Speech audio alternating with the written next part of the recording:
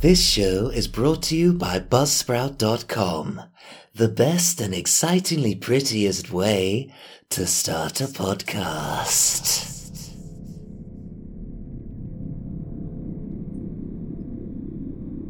Chapter 13. Sleep Doctor. Part 2. Mortimer's Truth.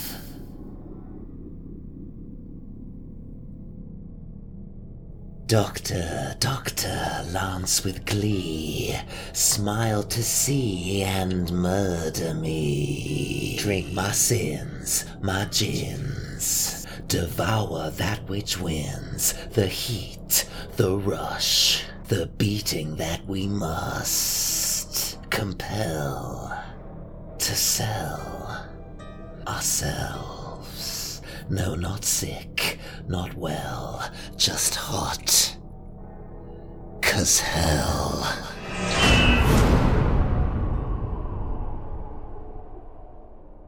One. In her throbbing brain, there was a cacophonously loud gaggle of bad dreams. Ritual circles of hatred atop rain-swept rooftops. In the middle of each circle seemed to be a version of her. None of her could move. None of her could even breathe. All she could do was stare, eyelids forced open at those who forced her down. Above her, smiles tore through every face, making them bleed and trickle, blinding her. She tried to scream. Then, a mist-filled corridor.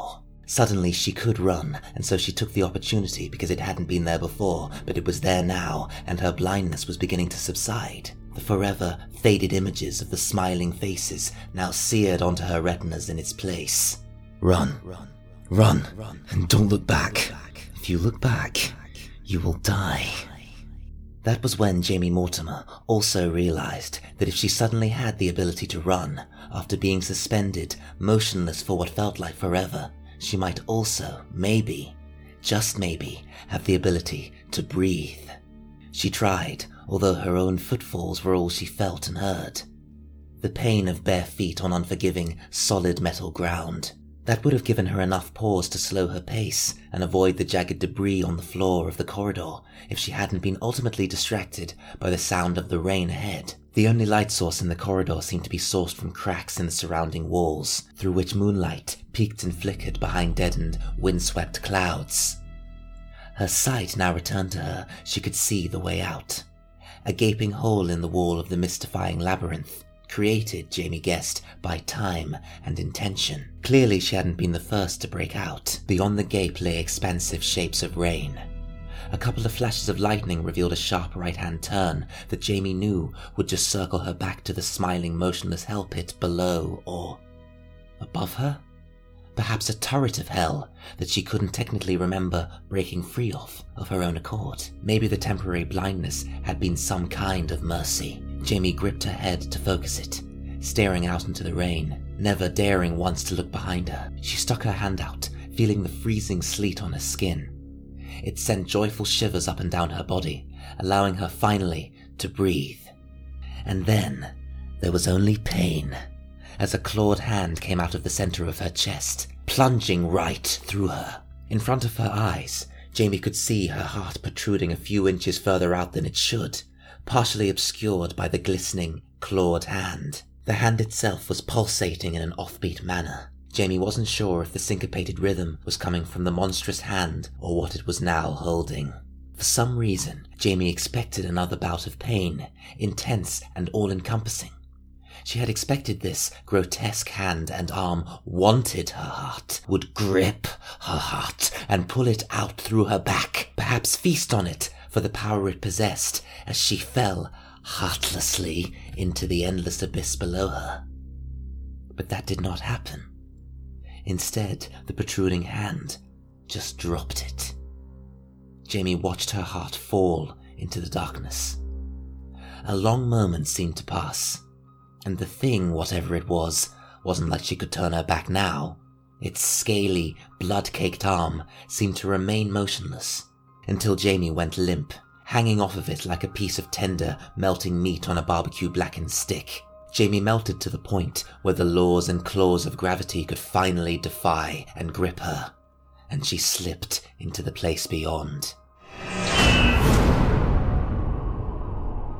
The fall through the rain seemed to end in a final blinding flash of lightning.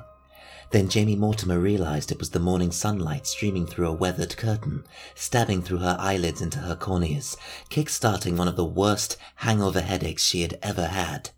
She groaned, attempting to turn her head. Pain shot from her right shoulder all the way to the back of her neck where it met her brain. Jamie groaned louder, gripping her head just as she had in the dream. She could almost remember checking into a motel with somebody on her arm. A girl she definitely remembered she hadn't met before last night. Some bar out on Route 9, in a small town in Hampshire, Massachusetts, called Ware. A population of 10,666 as of 2020. Jamie Mortimer, however, wasn't exactly a fan of that year. And so, after her visit to the original Hennessy homestead in Mercer 1889, CVC Season 2, Episode 3, Outlaw Country Part 1, which in itself was rather draining given the nature of that meeting, she had decided to continue the procrastination of returning to the almost present day. Her almost present day. Something she had promised herself she would do, eventually, that she had to do. When she felt strong enough. She needed to see the aftermath of what she'd done through her own eyes. Not just be watching on house's monitors in the communications bay or sitting in a meditation chamber listening to the sirens, or by stalking Shaira's broken mother, whose heart was somehow still beating despite her daughters being God knows where, but she couldn't face it quite yet. And so, she had requested House to bring her forward as far as the tail end of the 1970s, still long before her birth, so as not to cause any further anachronisms. She just needed some time to reconnect. And rather than return to Scotland, the source of the issue, she had decided to stay across the pond. Jamie also knew, however, on many levels, and in many ways, that which she most needed, to be free of this guilt, would be found where she least wanted to look, where she least wanted to be. But she couldn't quite admit that to herself, at least out loud. She had never made it to the US in life, and when I brought her there in death, she had decided that this nation represented her redemption. Though red and dead, it was still fucking redemption, and so here she would stay until she was ready to return to the fray. Because at the moment, she couldn't even bring herself to properly open her eyes and stare at who lay beside her. Even through her heavy lids, Jamie could see that the girl was beautiful. Loudly beautiful. At least from this angle. The frequency of attraction made Jamie's head hurt more, but that was mostly because some more fragments of memory were forming. Realizing she was naked, her pale posterior and chest exposed, Jamie sat up in bed, covering herself with an ash-stained sheet. Her head ached harder. Her nose was blocked from a few too many lines in the depraved-looking bathroom inside that depraved-looking bar Jamie had found herself in, drinking away her sorrows, before this girl had decided to join her. Where had Jamie got the cocaine? From her thoughts? Most likely. One of the perks of being an untapped, resurrected witch, snatched out of Summerland. Sometimes things just appeared in her hand when she needed them to, but sometimes they didn't. And most of the time, the things that appeared in her hand tended to be harmful to herself and to others, more often than not. Always useful, yet harmful. One of the downsides of being more dead than alive. Jamie looked at the sleeping girl to her left. She had her back to her, and Jamie's act of pulling the sheet to cover herself had ended up exposing. Damn, what was her name? Shaira, muttered Jamie's brain under its phantom breath. Shut up. Shut up, Jamie retorted, gazing at the girl's bare back, a great deal of her messed up blonde hair reaching as far down as the middle of her spine. Haley? No. Lainey? Maybe.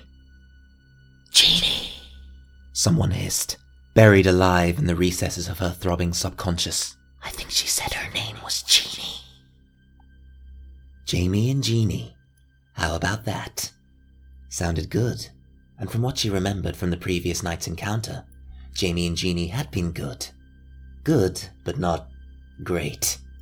Not for Jamie, anyway. The witch had rocked the genie's world. Something hefty, as they would say back in certain parts of Scotland. As a result, the motel room appeared wrecked. Wrecked from passion. But for Jamie, it was an empty kind of passion, just a mere distraction. She thought about waking Jeannie up, then decided it would be easier to collect herself privately. Jamie continued staring at Jeannie. She stared harder, her eyes widening in sudden alarm. Jeannie was still. Too still. Jamie put 2 fingers to the girl's elegant neck. No. Please, no. How long has she been? Her inner voice trailed off. She would have noticed earlier if it hadn't been for the headache and the sad fact that Jamie's own breathing was for mere appearances. She even had to do an inward incantation to make her dead heart beat. If people who weren't aware or accepting of her condition came too close or touched her, that was another thing that had no doubt made last night's passion more disposable. Yeah, so disposable that you murdered your one-night stand. Christ! What the fuck are you doing focusing on the sex? Jeannie's dead.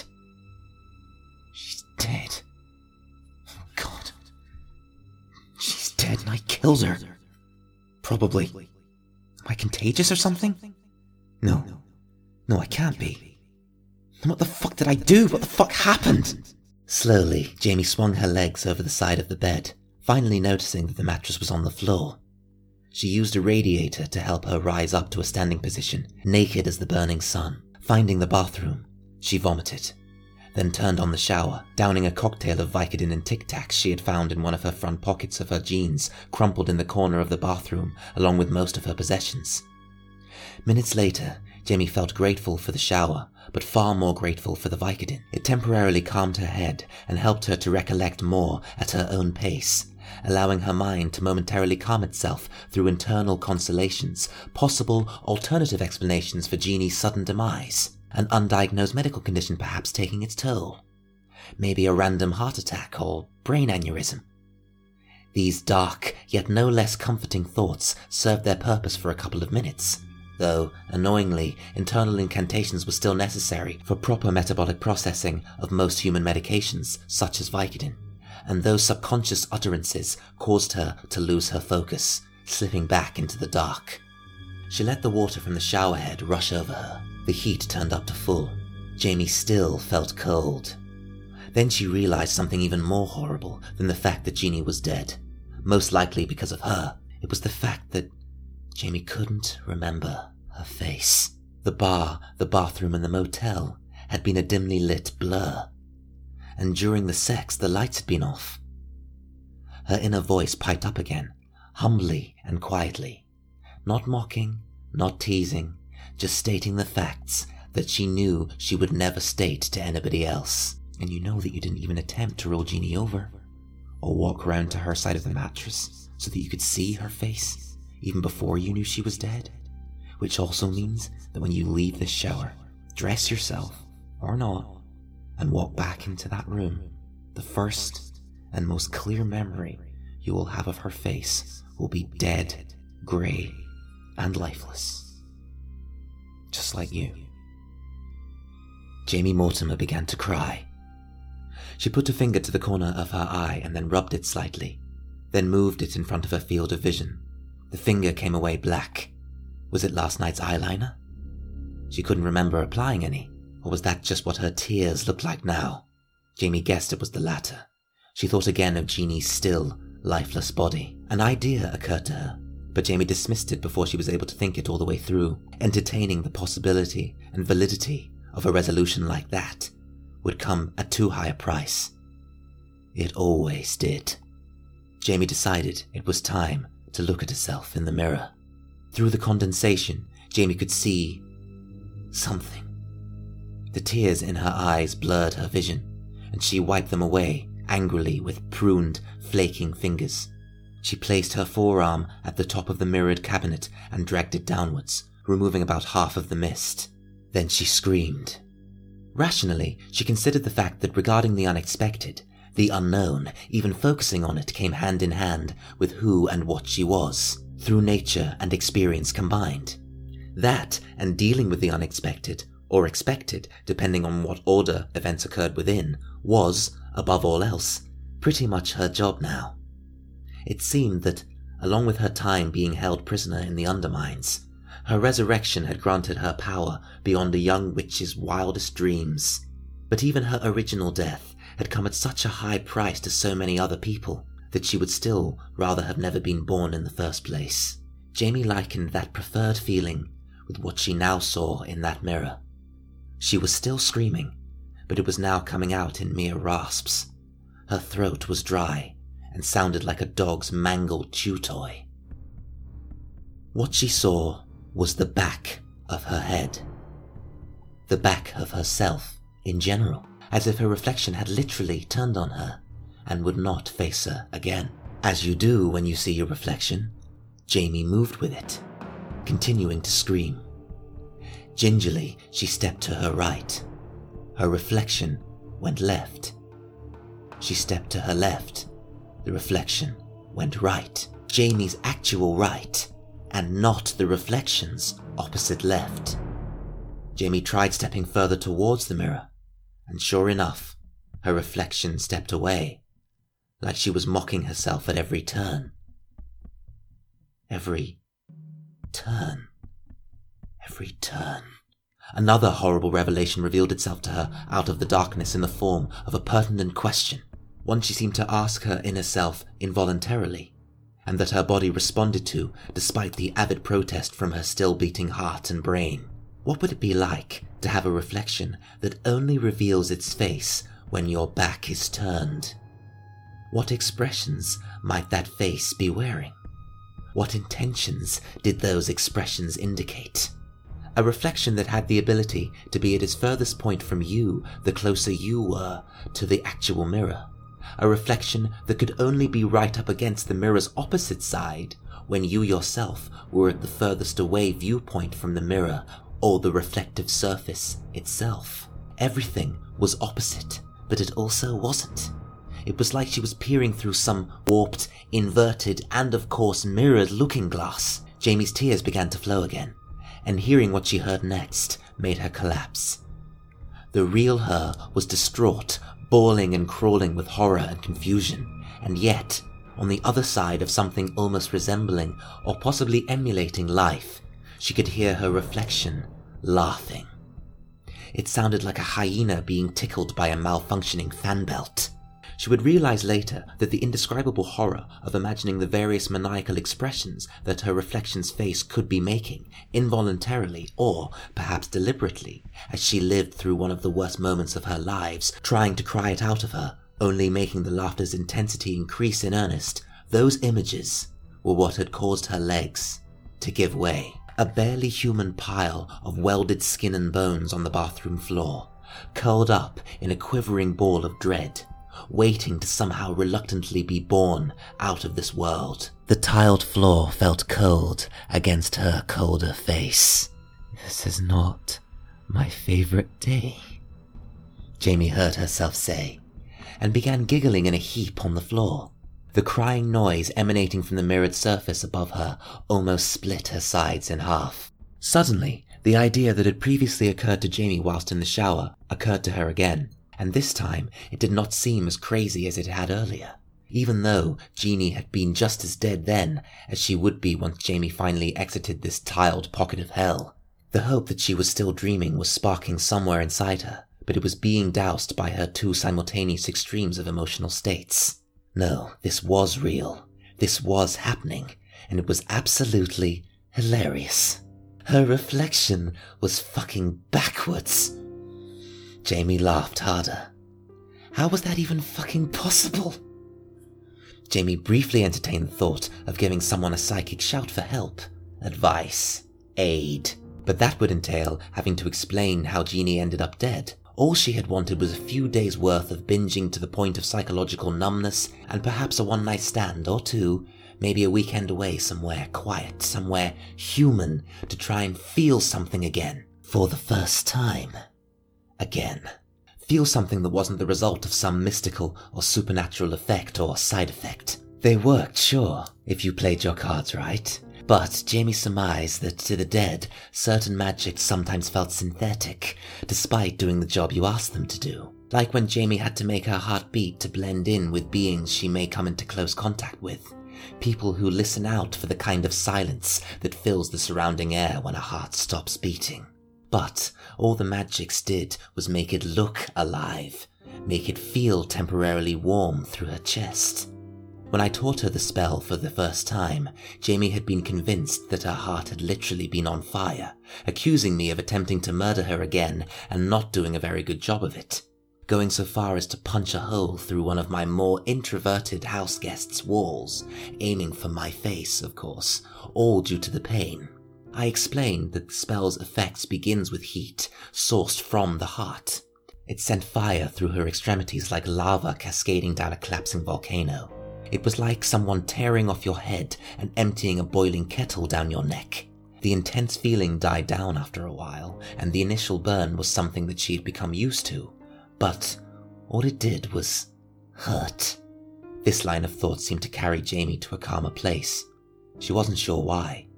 She uncurled herself, switching to a cross-legged position. Her eye was caught by her pile of clothes. Jamie took a deep breath and stood up, not daring to look in the mirror. Instead, she opened the bathroom door. Jeannie was still very dead, and had definitely gone paler than she had been upon Jamie waking from her dream. Then again, Jamie wasn't even sure how long she had gone to ground for. Fuck, she was lucky they hadn't ordered pizza or something. That was when Jamie decided that focusing on more immediate issues like, what are you going to do about this poor, random dead girl in this dark, seedy motel room that you may have murdered but you don't technically remember, so you can't even construct a good lie that would fool anyone who didn't even have an intermediate or even advanced level of psychic awareness and or training? Those questions, those were the ones that dressed her. Something which she did outside the bathroom, her eyes fixed on Jeannie as she pulled on her dirty clothes. Still infused, it seemed, with Mercer dust and aroma. An aroma that hadn't exactly been improved by the previous night's endeavours. Finding her underwear had also been a task and a half. Other than her jacket, her clothes smelled acridly of sweat, which in itself puzzled her, because she couldn't remember the last time that she had been capable of something as simple as passive sweating. Breathing in her experience in Mercer and the events of the previous night told her that it was time for a change. And then she looked back over at Jeannie, and immediately hated herself even more for concerning her mind with something so contextually trivial. Fuck, I'm never gonna get this stuff out, am I? She muttered to herself, dusting down her corset and jeans. She scolded herself for saying that too, before putting on her 3/4 length leather coat, which itself was vented at the back, splitting the jacket's tail down the middle. Both halves of the tail were tapered to a point, allowing Jamie to spread her beautiful and only partially metaphorical astral bat wings whenever there was a strong enough gust of the right kind of wind. One of the many ways to fly. It was something that she had picked out of one of House's wardrobes. I told Jamie that House herself had been the one to design and build the jacket. I lied. I wanted to oversee the construction myself. Don't you go letting on, listeners. She let the leather warm her, comfortably like a heated security blanket. The coat itself was sentient, like mine, sentient enough to accommodate the needs of the wearer. I thought that if she was going to be dead all the time and therefore cold most of the time, the least I could do was keep her warm from the outside, without the need for dreaded physical contact, though that was painfully necessary and no less annoying. The coat modulated the temperature in such a way that she could regulate her chills in most surroundings, as long as she was wearing it, which also had a positive effect on her mood. It gave her enough energy to create a low-level illusion in the form of some glimmer magic. It was better if the room looked in use and inhabited from the outside, and ultimately empty on the inside to dispel concern. She could just simply or mystically lock the door, but that may arouse suspicion in the immediate area. Jamie, telekinetically, relocated Jeannie from the bed to the shower, finally getting a proper look at her face, getting distracted for a further few minutes, then refocusing and turning on the shower, the heat all the way down. Closing the thankfully watertight shower door, Jamie then used her thoughts to encourage the water pressure to increase to garden hose-like proportions. Turning the shower into a standing bath in less than 2 minutes, Jeannie floated there as if she was suspended in limbo. Then Jamie suspended her further still. She froze her. All of these actions seemed to be instinctive. She did not question them. She did not question herself. She just simply converted a motel bathroom into a metaphysical cryogenics lab. That, to the naked, untrained eye, would just look like a normal, previously inhabited room, one that was soon to be re-inhabited by two normal girls, with a view to extending their stay due to this new, unexpected, passionate bond they had formed. Jamie grunted as she put the last few finishing touches on her illusion. A mixture of natural and mystical techniques. Firstly, she used her strength to carve a couple of small holes in the faucet's structure, so that whenever it was running, the water would come out of not one, but 3 holes. If you made sure that the water pressure was correct, which she did, and make sure that the sink was fully unblocked to avoid flooding, which she also did, then you had yourself a realistic-sounding shower stereo. So that, as a first line of defense and defiance, if someone was to enter the room, and they had any sense of decency, would immediately leave to give the girls privacy, hearing the shower running from behind the closed door, if said person wanted to keep their genitals, of course. And if, by any chance, they happened to be a perverted asshole, then Jamie had the mystical backups in place. Finally, she used a spell to literally mystify the inside of the shower, ultimately thanking the deities for the fact that the bathroom in this motel didn't actually have a window. She turned the mist up as high as she was capable of, so as to take extra care hiding her crime. After this, she dropped to her knees in near exhaustion, staring up at the frozen chaos she had once again been responsible for. A final blackened tear fell from her left eye. Then she stood up, keeping her eyes away from the mirror in whatever way she could, focusing once again on the makeshift cryolab, and the deceased, naked human female within. Jamie pointed at Jeannie. "Don't go anywhere, sweetie. I'll be back." Then she turned around and headed for the outside. "I guess it's time for a graveyard shift." End of part 2.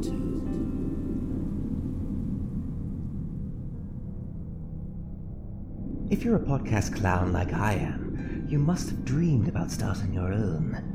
Let me tell you, my dreadful darlings, it's never easy, but it's one of the best decisions I ever made. It was either that or waste away in my own subjective ascendance. Of course, it can be more than just a little overwhelming to know how to get started.